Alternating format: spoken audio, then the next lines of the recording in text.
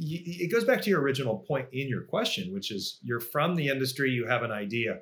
The hope is that you know all these folks to go talk to and take something back to them. If you don't have that, but you have a really solid idea, my advice would be to go find probably a disgruntled, very experienced person that wants out of their role and sign them up as a co-founder and give them an out. That could be really fun. Welcome to the Leaders of B2B podcast, a weekly show where we bring you interviews and in-the-weeds expertise with today's B2B experts and thought leaders. You can see more about today's episode and guest by visiting our website at leadersofb2b.com. This episode is brought to you by Content Allies. We help B2B companies launch revenue-generating podcasts. We schedule interviews between you and your ideal prospects and strategic partners. You show up for engaging conversations, we handle everything else. Ready to build a podcast that grows your business in just 1 hour per week? Reach out to us at contentallies.com. All right, guys, I gotta give another shout out to a quick sponsor of the show, Chili Piper. Did you guys know that 60% of inbound leads don't convert to a meeting? And that you can double your inbound conversions by eliminating the waiting period between the form fill and the meeting? And so with Chili Piper, you can turn those leads into meetings instantly with intelligent rules that auto-qualify and route leads in real time.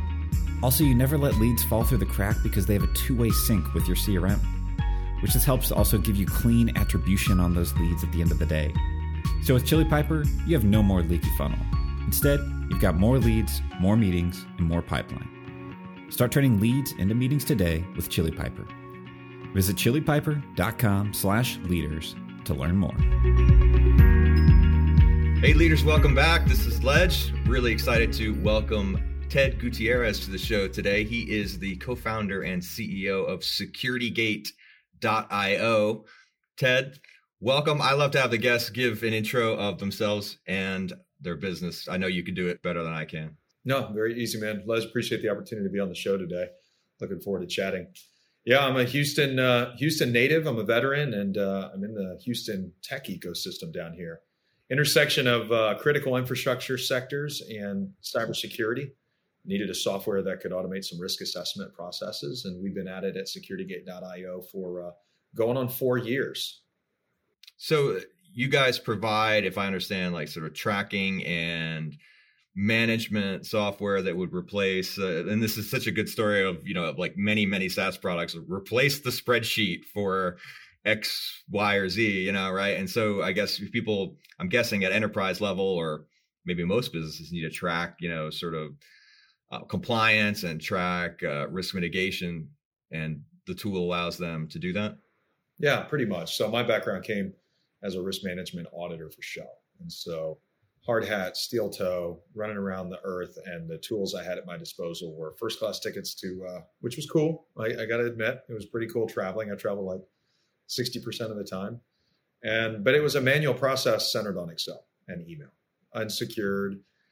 It generally wasn't a good workflow management, and there was a lot of inefficiencies. But back in the early 2000s, mid 2000s, that's kind of the way it was. And so as we see a push to digital transformation for a lot of enterprises out there, as we see cyber risk increasing and the impacts increasing, I mean, you just have to look at the news to see, what the challenges are.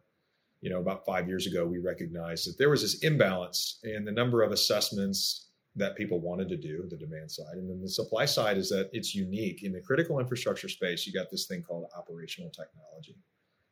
They could be sensors. A lot of people confuse that with IoT. But you have rigs, you have chemical plants, you have major, mechanical and process-oriented systems at a lot of these manufacturing places. And they all talk to each other, right? And so very similar and dissimilar to an IT organization of connecting email and to people. Those need to be secured as well. And so with the demand going up for the risk assessments, but the supply of qualified people that got that side of the business, that OT side, we saw that as an opportunity. And so for the last couple of years, we've been developing that SaaS solution. And COVID really gave us a really nice tailwind because nobody can really travel now. So we see it as workflow efficiencies. It's really a workflow management solution. It's just aimed at critical infrastructure and the intersection of it with cybersecurity. Right.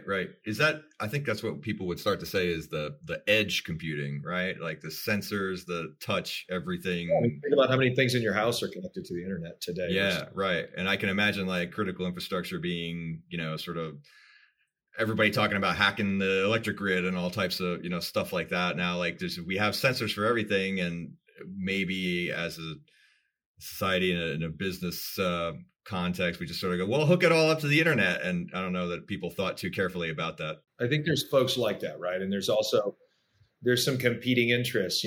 There's a push and a pull between digital transformation and security. There's a pull between efficiency and quality control. It always is there. So I think where the industry is at, where I saw it about 5 years ago, I think that what we're experiencing today, the experts in the industry, they knew this was kind of going to be a road that we travel on. So I don't think that there's any surprise as to what's happening right now. I think that more people want to connect more things. Look at what's happening in the oil and gas industry, right? Going through this cycling down demand based on what's happening globally. We look at what happens to the price of oil. And so downstream from that, folks have to find a more efficient way to get oil out of the ground or get electricity off the grid or get power off of a windmill. And so as they do that, one of the fastest ways is, why don't we find some inefficiencies here and use technology to talk to each other? And so there, you've got a big mess of, it's a beautiful mess, but it's a mess of different belief systems, different compliance standards, different maturity programs. Everybody kind of, in some of the critical infrastructure industries, they all have their own viewpoints. And then you go to somewhere like the electric grid that has NERC CIP as a standard that you must follow. And so there's a lot of interpretation. And so right now it's a big playing field, and there's just not enough qualified people to go around. So where we kind of fill in the gaps is we help really big companies drive that efficiency that they seek, because they've had a process, it's very mature. Now they just want to kind of digitally transform that process. We help them do that. And then for companies that are a little bit younger in their maturity, those guys don't even know where to start. And that's where we have a team of experts from this particular space. And so there's a DNA of critical infrastructure built into the platform, right?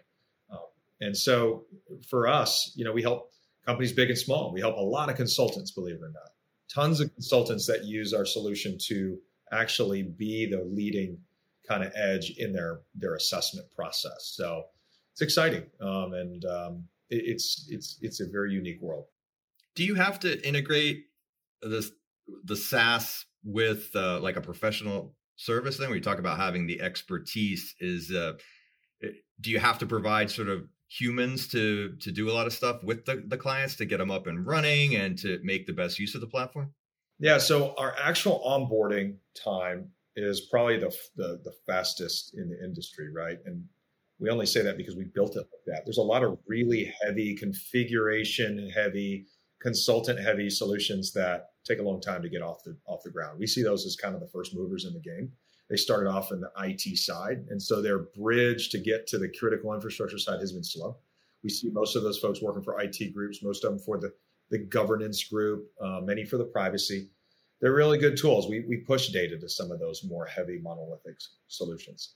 For us, we wanted a super rapid onboarding, and so we designed it to be such. So there is a lot of configuration in the platform that folks can do today that they couldn't do 2 years ago, but most of the configuration takes a few hours at max.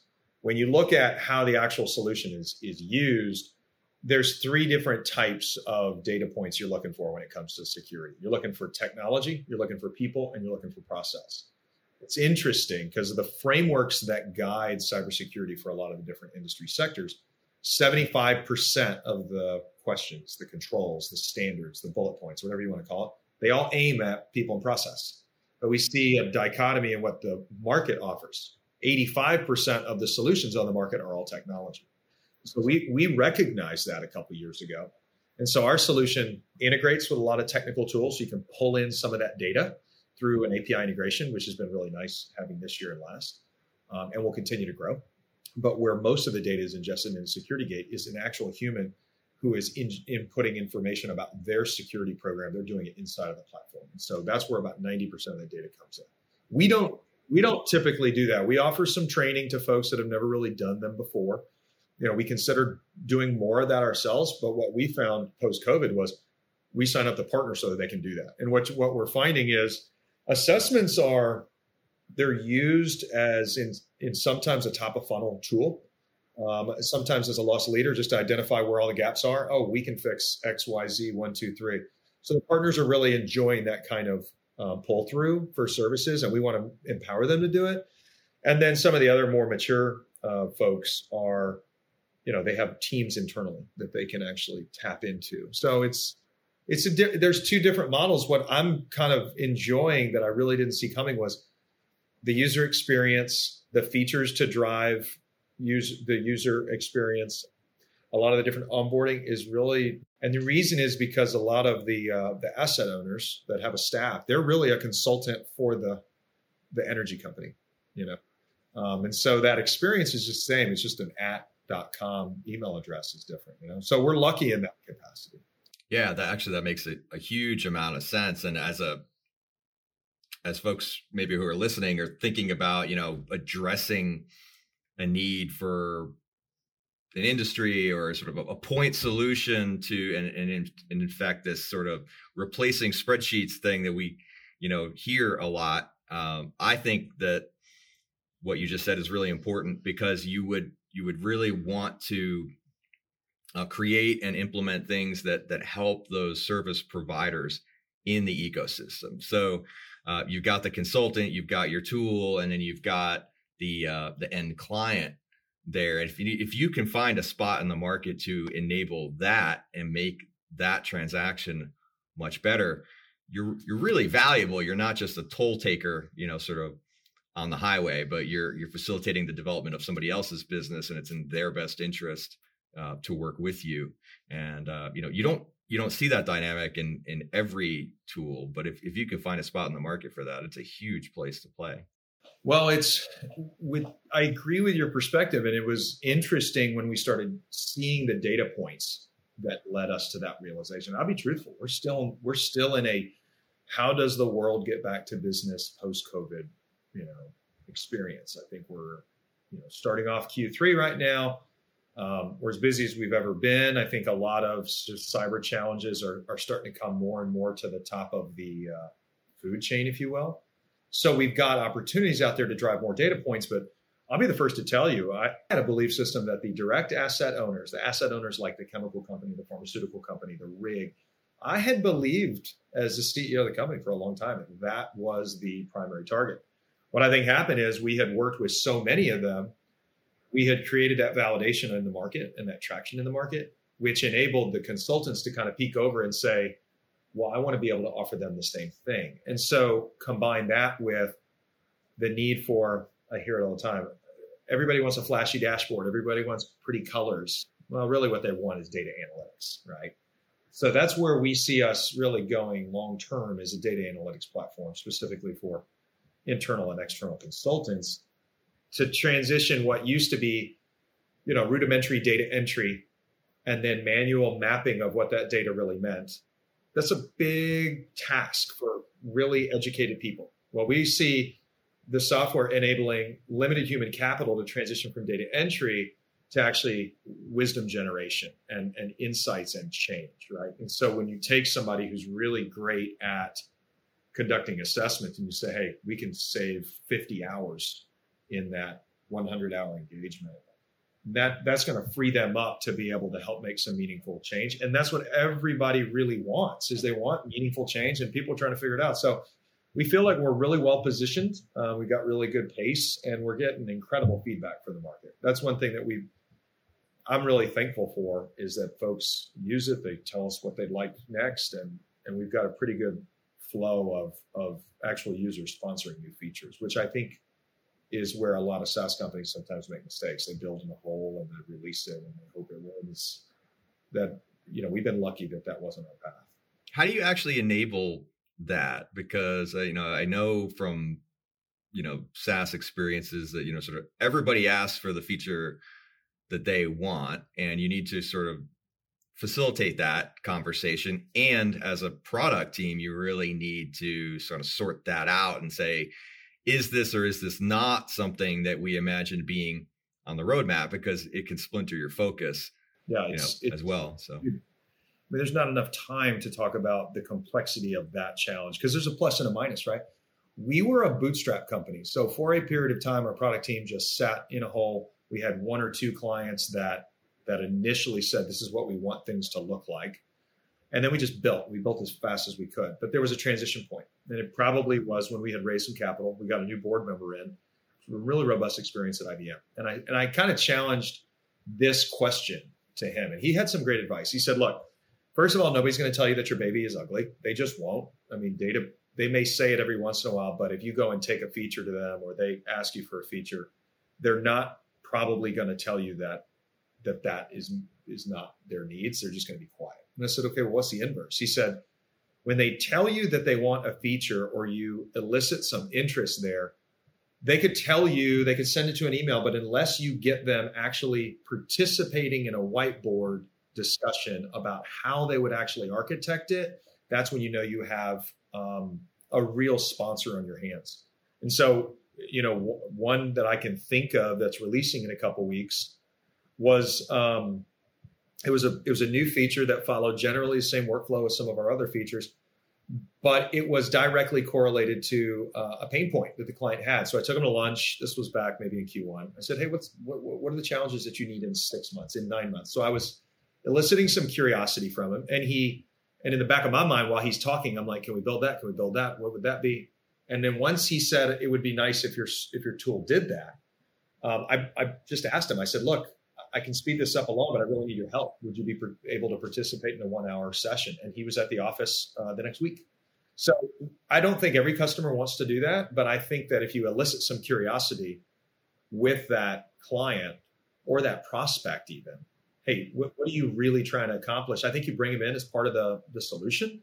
And we've been lucky that folks have been able to do that. The other thing is, I would say a product team has to be willing to listen. And that's something that our product officer and our product team has always done a really great job of. They're very humble. They're smart. They think they get the picture. But many times, I think the most valuable folks on the team are ones that have a bona fide belief system about what they want to be true. And then they're okay with saying, I thought about it like this. You're looking at it a different way. They kind of ponder, and then they're like, that probably is a better way.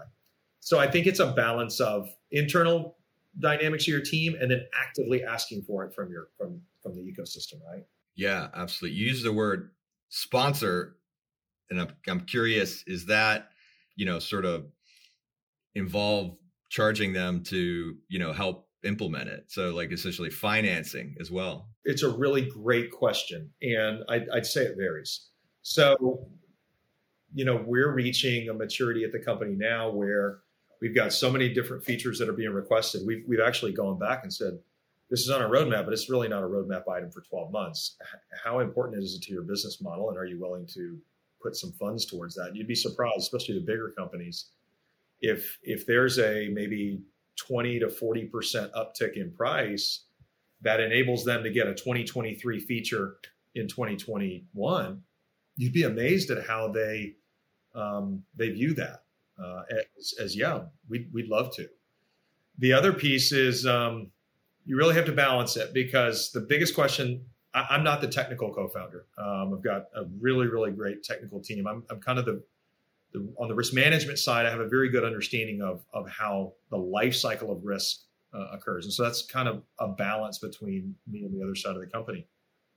And one of the things I always tell them is, I said, if you're going to build a feature set for a prospect or a client, you've got to make sure that it aligns with what everybody else wants. Because the worst case scenario for us is that we're building, what do they call them? Snowflakes or butterflies.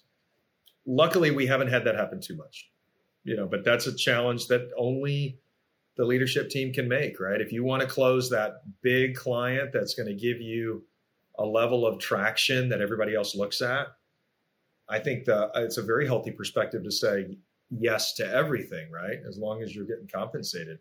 On the flip side, I've seen customers that didn't have the influence and didn't have didn't give you the results that you wanted as much, or they didn't really have their P&L really established, or the people that were asking for it cycle out after a year. So I think it's healthy to have a very complex understanding of what the longevity is of that deal.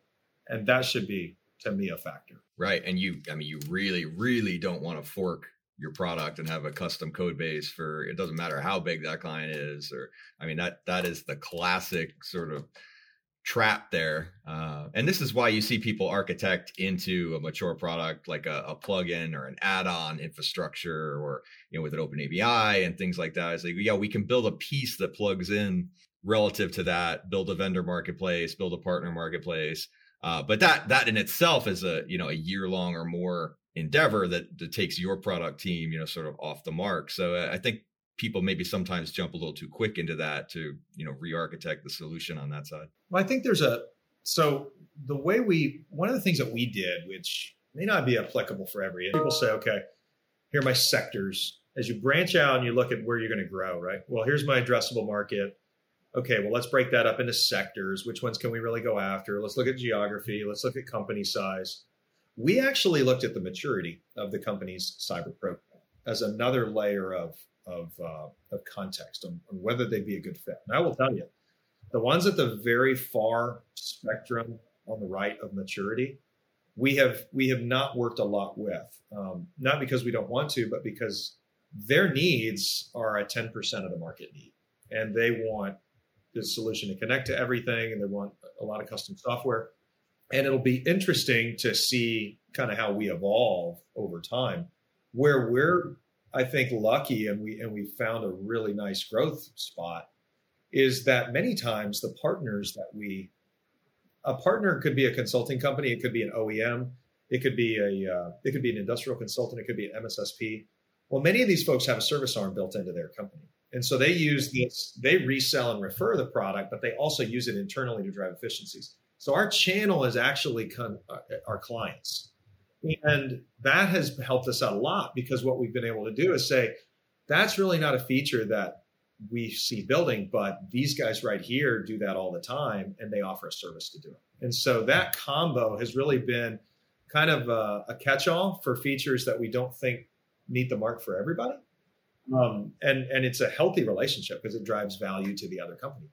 And you would have discovered you talked about discovering the consultant MSP, sort of side of your market later. And so like all that would have developed around the idea that, it sounds like the ecosystem kind of, just fell together in a really nice way. Yeah. So timing, I don't know if people ask, what are the top couple things I've been asked, to drive success, I can't. In a SaaS market, especially one as complex as ours, timing is so important. What we saw was a considerable amount of capital, a couple billion, going into what I consider blocking and tackling solutions for 3 to 5 years, a lot of Series A through Ds.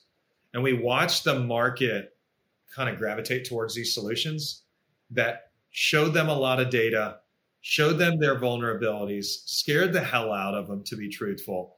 And now they're starting to peel back and say, okay, those are great solutions, but I have a lot of other gaps that are pretty rudimentary.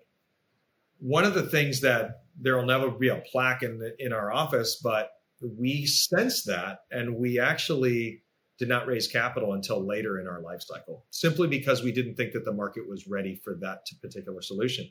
And I think that our evolution to get to the consultant market actually followed the same kind of trajectory. We said, no, we're going to close a couple of these big asset owners, these operators, and then we'll get to the next. So did we plan that out as part of a multi-year business plan? Was that in the first pitch deck? No, it wasn't. It was just kind of this intuition that we had. And I'm happy to stumble upon stuff like that. I really am. It'll be interesting to see how the market continues to evolve. We saw that a lot of the biggest companies in the world, when they had a solution need during really post-COVID, right now, they're gravitating towards project-based consultants. They just are. Maybe that's because of a skills gap. Maybe that's because they want to keep the P&L really, really tight and they don't want to make any long-term commitments. But it's working right now. We'll see how it goes in the next 24 months. I'm hopeful that the consultant groups are going to start getting in our space, in cyber. They're going to continue to be a center of mass. And it comes down to the liability and the third party view, is that as they bring on a qualified third party group, it actually in some ways doesn't, but I think from a perception perspective, it absolves some of the responsibility that that's a separate group. They did it, and that's healthy in some ways. It works right now for the market. We'll see how it evolves. I mean, most of us in the service sector in that way would kind of go, hey, don't you want one throat to choke? Sort of, like we'll take responsibility for that. We are the experts in that. We have the appropriate risk mitigation techniques. I mean, it makes business sense. And particularly if you're a big organization looking that you just simply can't move that fast, and it needs to be separate. I tend to agree. And one of the things that I can also attest to is the ecosystem of tech in Houston has a very big supporting element to it. And it's all the companies that work here that are okay with working with startups. That has been something that I never imagined would be as powerful as it is. And they're wanting to find external solutions because they know how long it takes to build a solution internally. I was talking to one of the biggest companies in the energy sector just the other day. They've been trying to build our solution for 5 years, and it still's not off the ground. And I cried a small tear, and then I gave them a pitch deck, and we're going to move to a demo next week, and I'm excited about it because that's what we want to serve to be, is a faster, more diligent, more efficient, and take the responsibilities of it too. So I think that as we move like kind of that gig economy, we're seeing that in the B2B space as well. I think we're just living it, right? I can't articulate it as well as maybe some of your other guests can, but it's making sense. And I think that having more customers that might be a smaller ACV or a smaller employee count and empowering all of them to do better is probably going to be better than just having a huge ACV with fewer numbers. I just see that is the direction this economy is going. Yeah, that's really interesting. So ACV being average contract value for anybody who's not, in that zone. And that's a big metric for all of us in tech services, SaaS, things like that. How big is that ticket size when you sign them on? And I've talked about a risk management perspective of a startup, particularly in a bootstrap scenario. You really don't want your revenue mix to be highly slanted to, one giant player that can, cut you off at any point because you're living on operating cash flow. Yeah. And it's interesting because we see the market. I don't know if you have had any guests talk about this, but one thing I may throw into the mix here is this pay-as-you-go model. I've seen it in a lot of other industries, but I'm actually hearing a lot of folks say, hey, look, we like to be super flexible and we don't even want to sign up for annual contracts. We just want a pay-as-you-go model. And it's a pretty healthy balance there because as long as the client is willing to kind of open the box up and say, these are the deals we're working on. This is how we go to market. This is how we're working. This is what the needs are over the next 12 months. That's valuable information to us, right? But as the actual solution provider, it puts us on our toes to keep delivering that consistent value. And I don't know, have you heard a lot of pay-as-you-go models replacing SaaS for companies and having them go that direction? I can't say that too many folks have talked about that. And I wonder if the obsession with ARR in terms of raising venture artificially skews that conversation, because you then are forced to think about these, sort of large annual, multi-annual types of contracts. But I mean, you're really talking pay as you go is MRR, and you have to then risk weight the ability of that to keep the churn down and the stickiness and sort of the power of that relationship. So I agree with your assessment that it feels like a more healthy balance for things. And I can tell you on the sales side that nobody wants to sign up for multi-year contracts of anything. It's, I want to prove it out. I want to make sure it's good. And it also forces you as the provider in any context to make sure your onboarding isn't a huge pain in the ass, and that it goes fast and that you show value early. There's nothing as bad to me as signing up a bad client. And bad, that's for anybody's perception, but I'd much rather have 10 folks that are excited about having a mutually risk-oriented and a mutually value-oriented discussion in a pay-as-you-go model than to have one or two big ARR deals that are going to wag the tail of the dog. And I've seen that happen. I've also seen the inverse. I've seen folks sign up so many ARR just to get the ARR numbers, just to get their conversion right, just to saturate what was perceived as we own this market.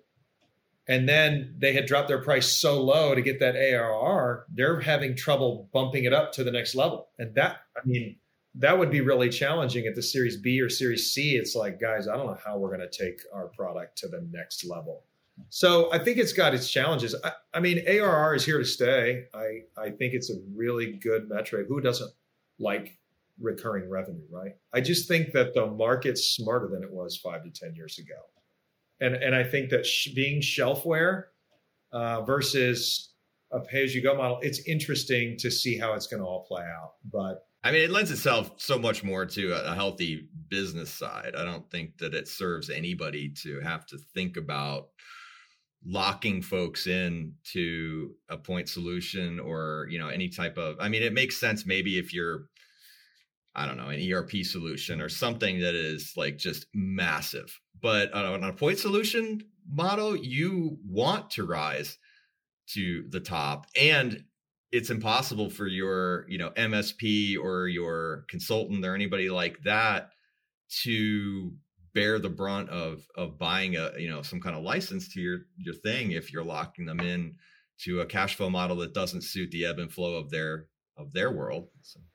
Yeah, I think that there's different schools of thought on this. Some people say you need a 3-tier SaaS model that needs to be scalable across the globe, and let's go for it. I think that in complex industries, it becomes a complex conversation. What I think is interesting is starting the relationship off with some clients in a pay-as-you-go model instead of doing some really robust long proof of concept. Get them to the table in a pay-as-you-go model. But once the numbers reach a certain level, they know how to implement it. They know how to use it. They've now implemented across a team. Then you switch over to the user licenses, and that drives savings to them. That was actually pitched to me by one of the biggest consulting companies internationally. We're working with them and said, hey, are you guys okay with doing this for this project, this project, this project, this project? We total about 20. We use this many people, and then we'll convert over into a multi-year contract. Only when we know exactly what this cost model is going to be, because that's what we invite you to think about. I was like, yeah. Why? Because of the reciprocity. I was taught that very early on, is that if the customer is not driving some reciprocity to the relationship in the prospect sense, they're probably not going to do it as a customer. So, and it's just interesting, the transition from pay-as-you-go to SaaS in the life cycle of the customer journey. It seems reasonable.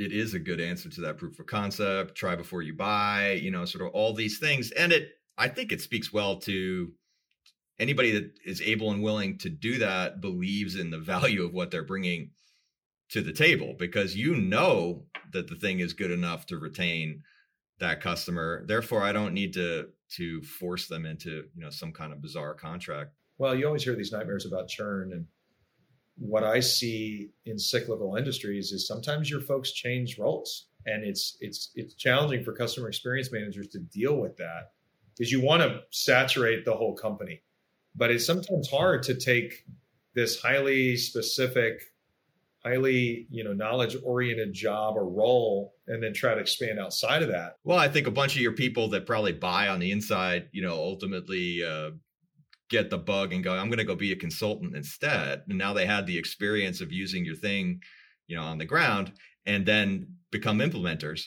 There are some customers that we have that this may be the second or third time they've used our product, and it goes to show the value of everything but the software. The team, the training, the support you offered to them. The times when they were like, "Hey, look, I need you to come in at this price because this is just what I can do."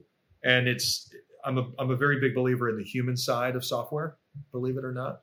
We're in the business of selling software in an ARR capacity, but we're really in the business of making, internal and external consultants successful and not pull their hair out. And when you focus on that end state for your day and your feature sets, I think those folks, they get it and they really do see through it. So that loyalty is to me very important.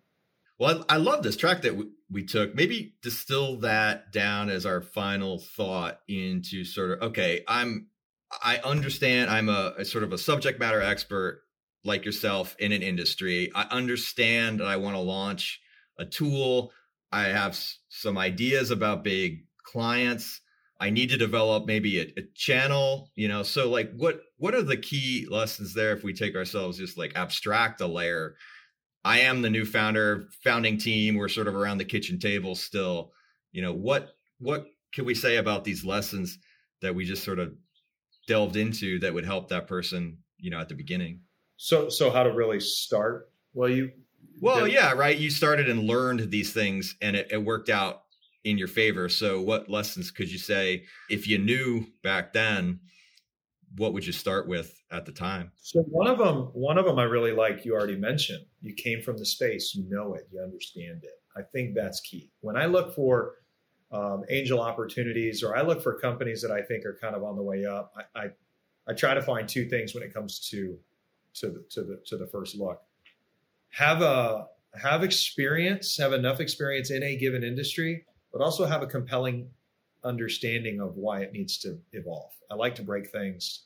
I like something to evolve. In my case, I used Excel for years and I said, there's got to be a better way. I think that's a similar story a lot of people could say. The second thing that I would do is, in the early days, raise as little capital as possible to drive validation of that initial product. And maybe that is one big client. You have some relationships there. They're going to put you on the map. They're going to tell you what features they want. Maybe you can get a paid proof of concept. Then you can take that to an angel investor. Too many times I see people try to raise on the idea. And if you have multiple exits as a founder, yeah, you can probably go get 10, 15, 20 million, go in stealth for a year, and you can make that happen because of your background. But if you don't have those exits, that's not going to happen. In my particular case, as a first-time tech founder, we bootstrapped and we went and talked to every single client or prospect that we thought could use our product. We had an Excel file that had almost 30 or 40 tabs on it. And every tab was, I think we talked to McDonald's, we talked to ExxonMobil, we talked to EY, we talked to everybody that we knew in the industry. We asked them all 20 questions, and that built our first feature set. We overlaid feature sets on what we thought was missing within the industry by canvassing every single company that had raised capital for the last 24 months.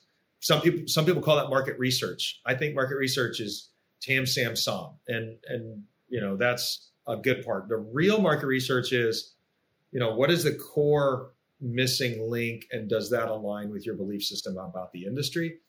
And what I would say is timing doesn't always work out for that. The other thing is, what else would I do? I would build the most absolutely basic proof of or minimum viable product, your MVP. For us, believe it or not, our MVP was an Excel-based driven assessment. I took it to market. I sold one, I sold another as an actual assessment itself. And we had a decision. We could build a tech-enabled service company, or we could build a SaaS. And we went the latter route, and I'm glad we did. There are too few people that I talk to that are unwilling to just go and try and sell something because the vision that they have is that it's supposed to look like this. Well, I envision an app that connects X to Y. And then I tell people, I'm like, go broker that, connect the X and the Y, charge $5,000. And when you do that 15 times, I guarantee you, whatever you're getting tired of doing over and over, that's what you digitize. Right? That's a perfect one. Yep. Actually be your own customer first. So I would say, and then the final thing is, and I think it's all intertwined, is you really have to drive revenue. That's my personal belief. Other people may say, let's build for 3 years and let's go to market. I don't have any experience doing that, so I can't tell you that that's one way that you could be successful. I'd much rather start generating revenue, because the second that you generate revenue, you have a commitment to somebody. They have a commitment to you, and that reciprocating effect of value trade forces you to really think about your next moves really, really effectively. For me, every company I start from now until forever, I'll try to put a cap on how much we put into the company at first.